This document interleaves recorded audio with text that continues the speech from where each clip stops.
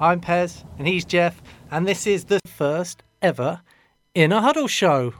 And as far as we're aware, Jeffrey, Donna, Emma, it is the only show of its kind in the whole world. Is it? A talk show dedicated specifically for youth football development. First of many that we'll be doing, hopefully. And let's see if it catches on. They'll be doing all over the world after this, won't they, Donna? Yeah. I can see that Sporting Radio Award right now, Jeff. You going up, picking it up, and some big speech saying thanks, Pez. You'll have to go up and get it. You're the eye candy in the operation here, so you can go and pick up the trophy. Anyway. Yes. Right. We kind of went back into normal mode then, didn't we? Normal This is show my mode. favourite question coming up, by the way. Oh, is it? Would you want to read it out then, Jeffrey? I'm a manager of a grassroots team, and the parents have suggested a WhatsApp group. What are your thoughts? My goodness. Anyone that's involved in any sort of WhatsApp group will probably have an opinion on this. My advice would be very, very careful. And on more than one count, really. But yeah, be careful with it. I think they should only be used for important information. And I think that's why they all start out. But then, because you've got a mix of characters and a mix of different people, it can become awkward. And also, if you say the wrong thing, they can screenshot it and it's kept forever. That is true. So yeah, you have to be careful on that thing. Actually, you have to be aware that anything that's contentious or brings a game into disrepute, you can get in trouble for. So if someone does screenshot it, actually, there was a local club here. It was an adults team where they were having a bit of banter on their WhatsApp group. And a mother of one of the younger players screenshotted it, sent it to the FA, and they got banned. Won't name the club, but it was, yes, awkward to say the least sometimes. Yeah, I'd say, Jeffrey, would you just, because obviously you run one for the futsal team, but maybe try and stick away from the banter, personal gripes or opinions.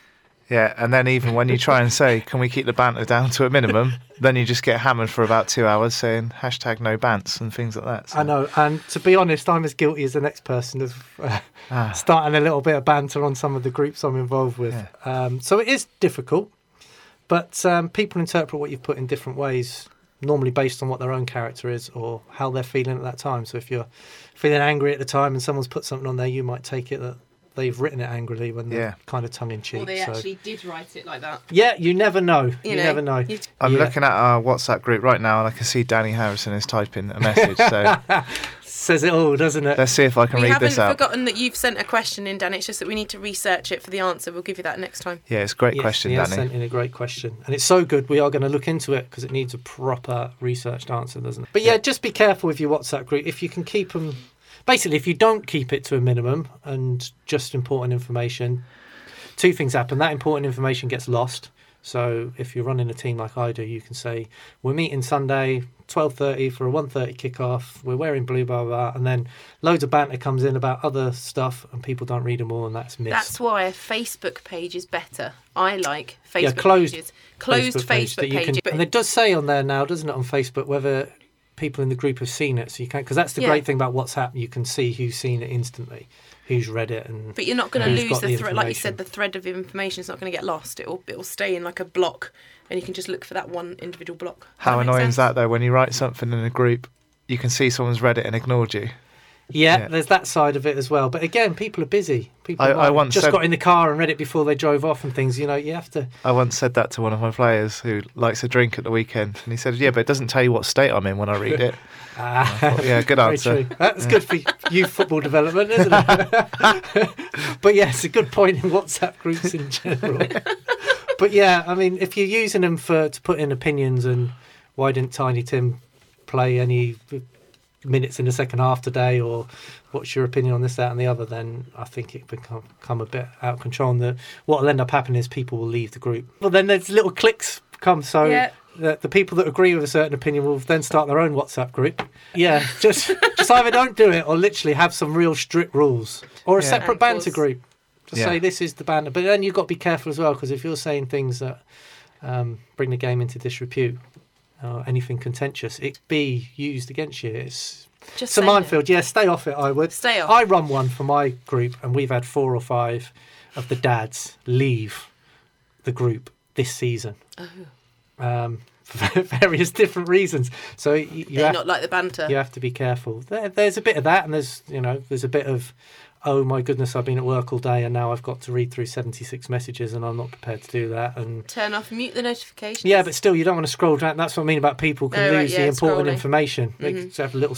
I think our under 13s have got Facebook and WhatsApp. But it should work as a tool. Do you mean should say the parents? Sorry, the parents have. I was like, children under 13? Not the children, no, but the parents have. So they put where the next game is and travel information and anything that's important on there. Yeah. It's better than the old days where you've got to ring round people individually and say, are you available for this and can you do that? And then you're on the phone all night. That's much better, but it has got to be policed properly. # banter police. True, but then some of it is very funny, but we won't go into that because, like I say, it depends who it's aimed at and the interpretation of that banter. So the answer to that question, which is a great question, is just be careful. It's no. It's just no, don't do it. So you're saying that I should delete mine from my team? Yeah. Right, good. So we're all in agreement. Be careful. Right, next question. Emma, we haven't heard from you in a while. I'm still trying not to say anything horrible about WhatsApp, that's all. Can you not just put a message on there going, look, I don't want your opinion. Be there. Yeah, well, it's easier said than done, isn't it? You want to be like me, no interpersonal skills. It's great. Okay, so the next question. How many a side would you recommend is best for youth development? 4. Why 4, Donna? It's an even number. That's a good start. Well, I'm thinking, ratios to do with children and learning in nurseries and schools. Yeah. They have a certain ratio of children to adults. Does that apply in futsal and football and things so that they can get... Well, yeah, actually, the FA recommend, is it 1 to 16? Yeah. We like 1 to 12, don't we? Maximum if we can. Yeah. You've got an awesome ratio of adults to children. It works really well because you give attention to kids when they need it. And you can just let them get on with it when you don't, but you can still see them. So what's your ratio? 1 to 12? 1 to 12, we Nice. think's a maximum. But the beauty of what we do at Pezza Street Soccer is everyone's got a ball each and can kind of go at their own pace, and it's very individual training. So you can leave kids to get on with it and just oversee. So we can do a large number of kids, but we just choose to try for the 1 to 12 if we can. Okay. So we can go and help the ones that need it. And if once people are finding it easy, we can break that down into different elements and find out ways of making those elements harder for that individual or easier. Is this question aimed at how many people we should be on each side of a team? Yeah. Right, okay. Jeff's got a few pointers on this one, I'm sure, because we talked about this just yesterday. I always think if you go and do it yourself, you find out a little bit more about how taxing it can be. So 1v1s are great, but it's really hard work. So the less players you've got, the harder the players got to work because they're doing more all the time, if that makes sense.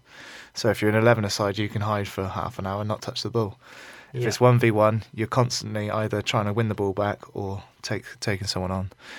2v2 then gives you an extra decision to make, whether you're going to try and take somebody on or pass the ball, and then that equates to defending as well. Are you going to drop off or are you going to press? And there's things you can add into so it. The decision element comes into it. But when it actually comes to playing games, I think, this is only my opinion, if Coutinho didn't play anything other than futsal until he was about 16 and just played 5v5 most of the time, I don't see why, if it works for the best players and it did for Pelé and Neymar and Ronaldinho and Ronaldo, then why not try and mimic that and maybe do it better? So the younger they are, probably the lesser side it should be.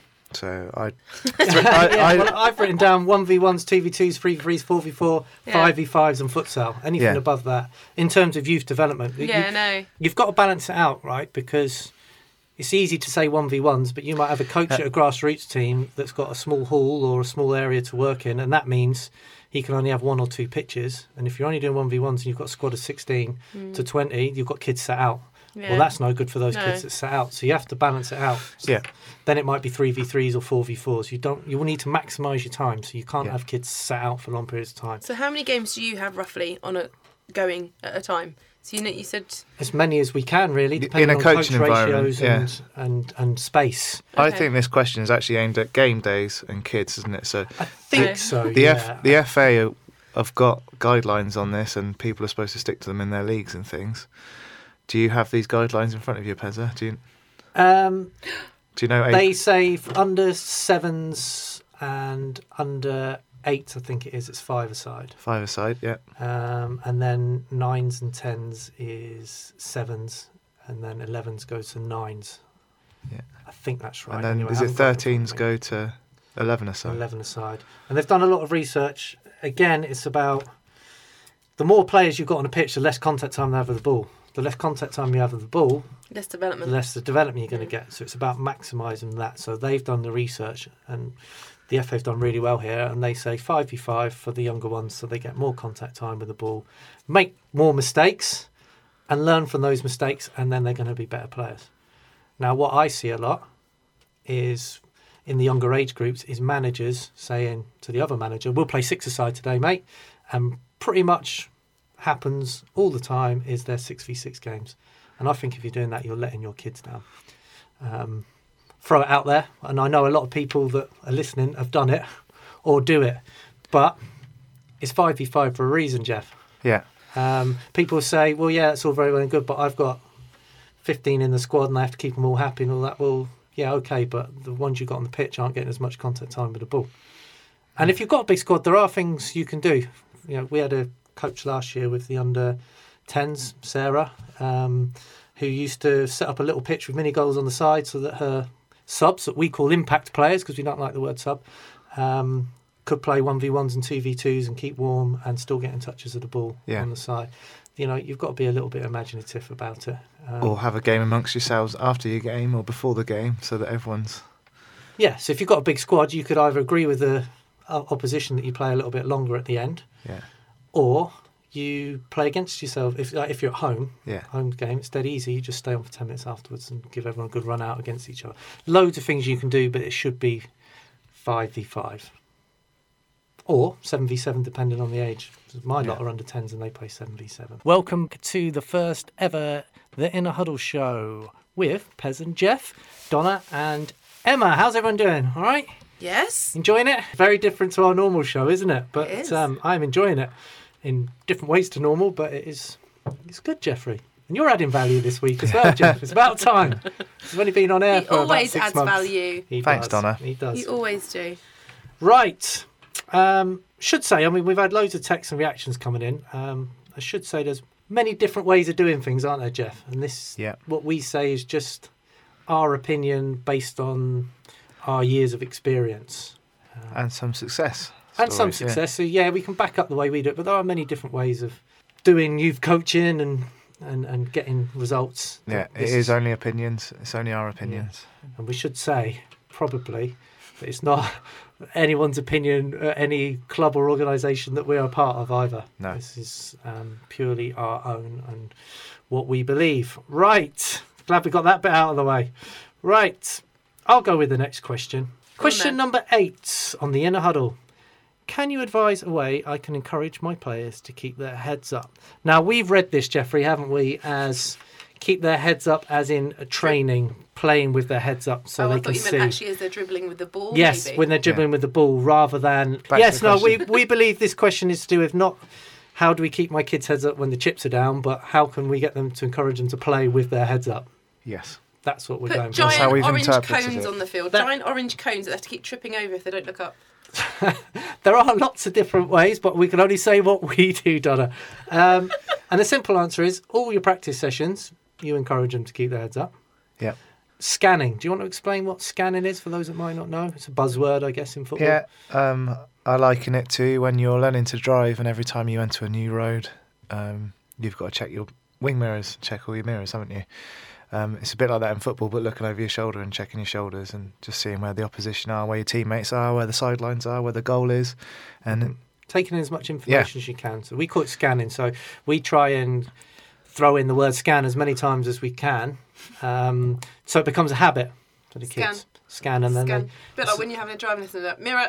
Yeah, mirror. Exactly like that. Mirror. Yeah. And the person that got me into it was Nigel Atkins when I worked with him at Southampton Football Club. He used to do it with the first team. We'll shout, scan, because they know that you need to take in all the information. Does it not put them off when you're constantly saying heads up?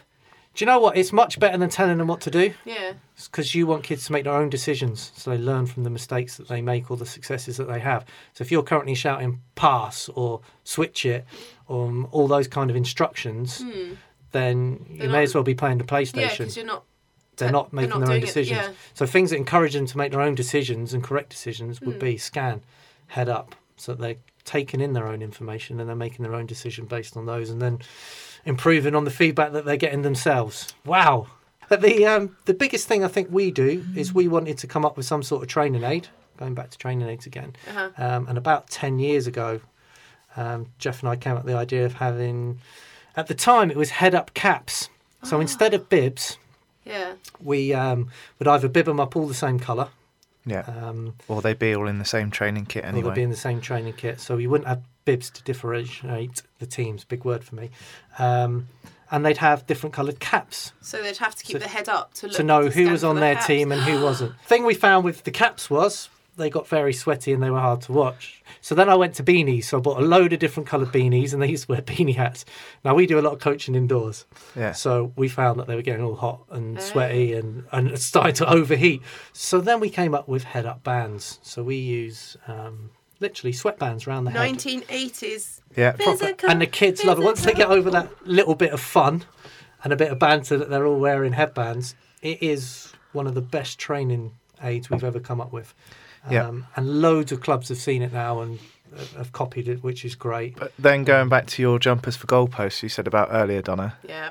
It would just be facial recognition when you're in the park with your mates, because you wouldn't be in the same kits and bibs. So it's the same idea as that again. It's just taken on to another level. To be completely accurate with it, they'd all have to be wearing the same shorts, socks and trainers. Because I used to play with my head down as a kid, and I used to know who was on my team by what trainers they were wearing.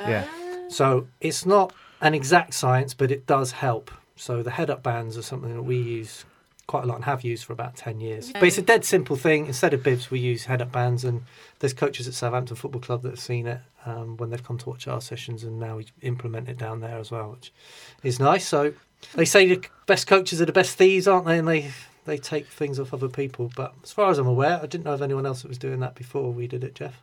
Nope. And there's plenty of other things we've got as well, but we'll come on to Good that. question.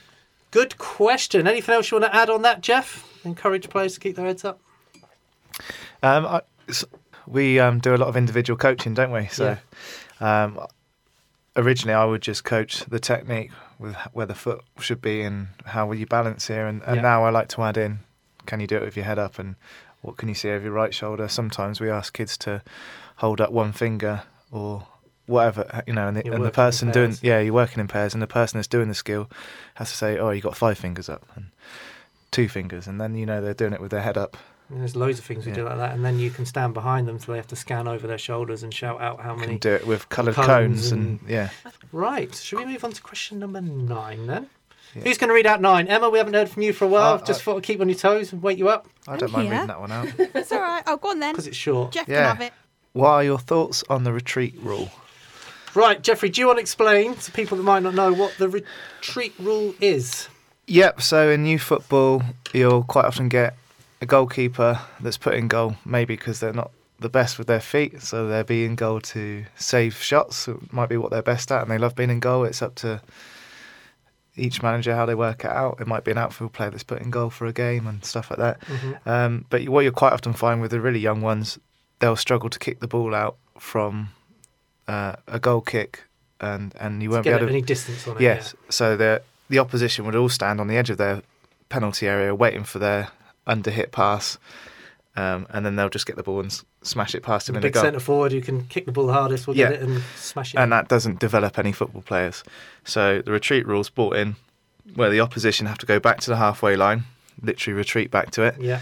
And then it should allow the team that have the goal kick to play out from the back, so they can pass to somebody without any pressure, and they get their head up and they can play out from the back is the idea. It's a mini soccer rule, should say. Yeah. So it's under 7s to under 10s. And it's quite a long period of time, 4 years. Yes. 4 seasons that they're playing this retreat rule. Now the problems, because everything's got its pluses and its negatives. Yeah, everything has, yeah. The problems I find with it is quite often the coach of the team who've got the goal kick, they'll pass it out to the person who's got the biggest kick, and then they'll just launch it forward. So you're not they actually wait for the big. So all the opposition have retreated. I'm explaining this to you, Donna, because I presume you don't know what the retreat was. I'm trying to mentally visualise this. So they're all the opposition have gone back. So they're all lined up on the halfway line. Yeah, halfway line, and so they need to kick the ball forward to go to their goal, from which a goal is down kick. here. Yeah. So they need the room to. So yeah, if they're kicking that ball straight over. Well, what they tend to happen is, like Jeff's saying, they play it to the player who's got the biggest kick on that team, then they wait for kind of the rush. Yeah. So they get closed down, and then they hoof it over their heads anyway. Which isn't developing good football players who can pass out from the back. That's one problem. I actually think it's a great training tool for the team that is defending and not got the goal kick, because they'll all go back to the halfway line, and then they'll go and press in packs because they'll see the ball's gone there. It's teaching the press, isn't it? So I would actually argue that it's not helping players because they're not being put under the pressure of being able to play out from the back. There must be other rules that you could do rather than taking it from inside the 6-yard box or from the goal line or wherever the goalkeepers take the goal kick. Take it from the edge of your penalty area, because then you are that much closer to your teammates anyway, rather than making the other team retreat back, because what you're stopping is playing under pressure, which is an important part of the game for me, probably one of the most important parts of youth development. Yeah, I don't like it with my team because I want to encourage them to play under pressure. Yeah. So, but I still can, and managers can, and not a lot of them seem to be aware of it. You can ignore it. So if you get a goal kick, your team, they can put it down and play before the other team have retreated. And it's your choice not to get them to retreat back. Yeah. I think simple rule change, so that it can be requested, rather than it being a rule every time. Yeah. Would be simple. So if your goalkeeper or whoever takes your goal kicks is struggling to get it far enough and the other team keep picking it up and it's becoming a bit of a farce, you can request to the referee, can the opposition please retreat? Yeah. And then it's dead simply done. Right. Okay. Welcome to the Inner Huddle. Right then, Jeff, we are 9 questions in. We have 15. We're not going to get them all done, are we? So we'll have to roll over some for next week. But I think we'll crack on straight with question number 10. What are the main differences between coaching adults and children? The 2 important things there, Jeffrey, are that they are 2 completely separate things, and children are not mini adults. Yes. That's what I jotted down when I first saw that question. Do you want to elaborate? The FA have done a great video, I think, that you can look up online. Ray Winston. Yeah, and there's a child in a full-size goal in a top that's probably an adult's goalkeeper top, and it just looks ridiculous, the size of him in the goal. So everything's got to be scaled down and everything's got to be fun, as far as I'm concerned, if it's for kids. With adults, it can be all about results and stuff like that, if that's the way you want to be, because their development, they've been through all those years, whereas with the kids, it's all about development, fun. Keeping their love of the game is the most important thing. They've got to want to come back every week. Exactly. Keeping it simple, children's football should all be about the technical side of the game, I think, and keeping their love of the game. And adults, that's when the tactics start coming in, because that's when it's important to actually win games of football. Yeah, things are riding on it then. It's not when it's kids. And we actually think that football should be treated as an individual sport up to the age of 12 years, or certainly through the primary school age groups and junior schools. So until they get to big schools, just view football as an individual sport because it's played by individuals. But too many people forget that and then literally put a group of kids together and try to make them perform as a team like Barcelona. And before they can control the ball and before they can use both feet and before they can play with their head up and etc, before they can dribble, but they want them to move the ball from A to B to C and try and win a game of football, and they just get it all around the wrong way. It's easy to watch pundits on the TV being experts about the game, sat in the pub with your mates, having the same conversations, and then to think that's what I need to go and do with my kids' team in a training session for Sunday to win the next game. But that isn't going to develop players, is it? No. It's just feeding your own ego, and that's what's got to be left out of it with kids' football. Exactly. It should all be about the individual, but we know it's not true. It's all the wrong way around, we think, anyway. Get the kids to be as best as they can individually, and then get them to see how they can work together with an end result, which is to try and win a game of football, but that shouldn't be. That's an outcome. Yeah. Again, the process is getting each kid to fulfil their own individual potential. It is equivalent, Jeff, and we've said it before, of throwing a load of kids in a room with different instruments, so guitar, triangle, whatever it is, drums, and then a coach or a conductor, whatever it is, standing there and just expecting them to make songs together before they've mastered their instrument. It's exactly the same thing, isn't it? Yeah. And it's just going to be a rabble. But if your coach shouts at them long enough, they might be able to, after a couple of years, play a good Baa Baa Black Sheep or something together. But it's all pretty average and pretty boring. Yeah. And there's no room for them to create beautiful music by themselves, is there? Because they can't play their instruments. It's dead simple. And the ball is an instrument. Yeah, it's my favourite analogy in sport. If you can't play your instrument, which is the ball, you're going to be part of average teams all your life. Sorry, really. There's a few exceptions that we could pick out. But they've gone through it by hard work, dedication, and making the most of what they've got. Yeah. So, anyway, wow. I was expecting that to be a lot simpler than that. That was intense, man. Wow. Good. Right. So, 10 questions down. Right. So I think we're going to skip questions 11, 12 and 13 for next week, unless we get time. So now on to question 14. Who would like to read out question number 14? Emma, are you awake in there in the studio? Hello. Yeah, go on. Right, question number 14. My son is into freestyle, but I'm worried that the stuff he does isn't helping him to develop into a good footballer. Is this true? Great question. And Jeff, I know you're passionate about this because one of our topics at the moment at Pezza Street Soccer is freestyle, first touch and control. So over to you on this one. For me, it's obvious and I can see it straight away. Messi, Ronaldo, Ronaldinho, Pele, Maradona.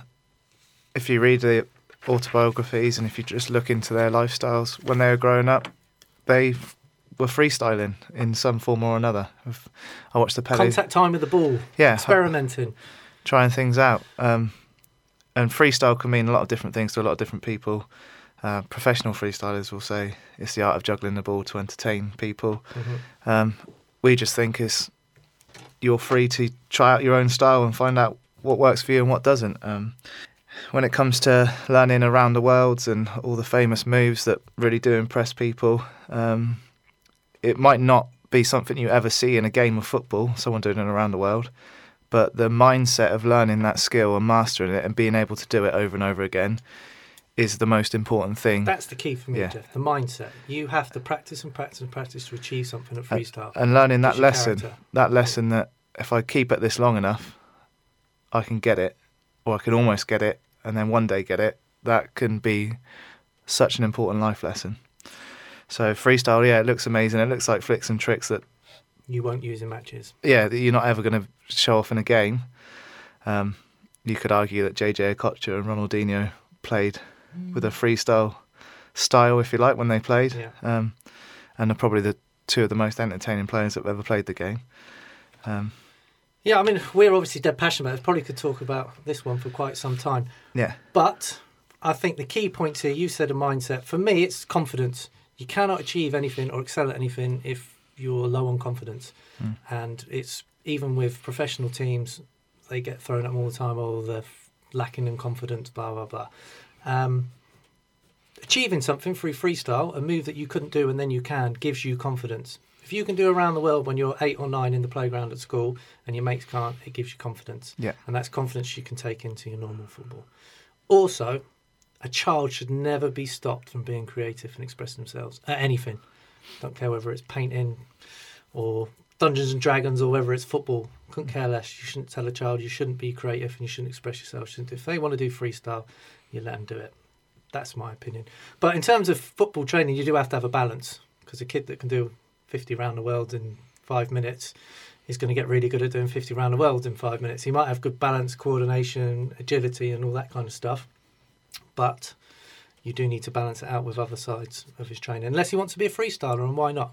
You let your child do what they want, don't you, Donna? No. No, you're too strict. No, they read books and go to bed early. No, they don't. Creativity-wise, yes. Yeah. But they still need to have some sort of structure and some rules to follow within that. So they can be creative, but within the walls of my rules. Yes, Donna's rules. We need to get Donna involved in the soccer school, don't we? Yeah, she knows what she's Simple talking rules. about. Yes, she does. But yeah, it's in setting the environment where kids can express themselves is the key. And freestyle's a bit of fun. Fall in love with the ball, get loads of touches, and why not? Shouldn't be dismissed. And again, normally dismissed by people who don't understand it and can't do it themselves. Yeah. Simple, isn't it? Good. Right. What's the last question we've got? Oh, nice and simple. We could go on all day with this one. What's the best bit of advice you could give a team coach that's just starting out with a new team? For banter, I'd love to say, don't do it.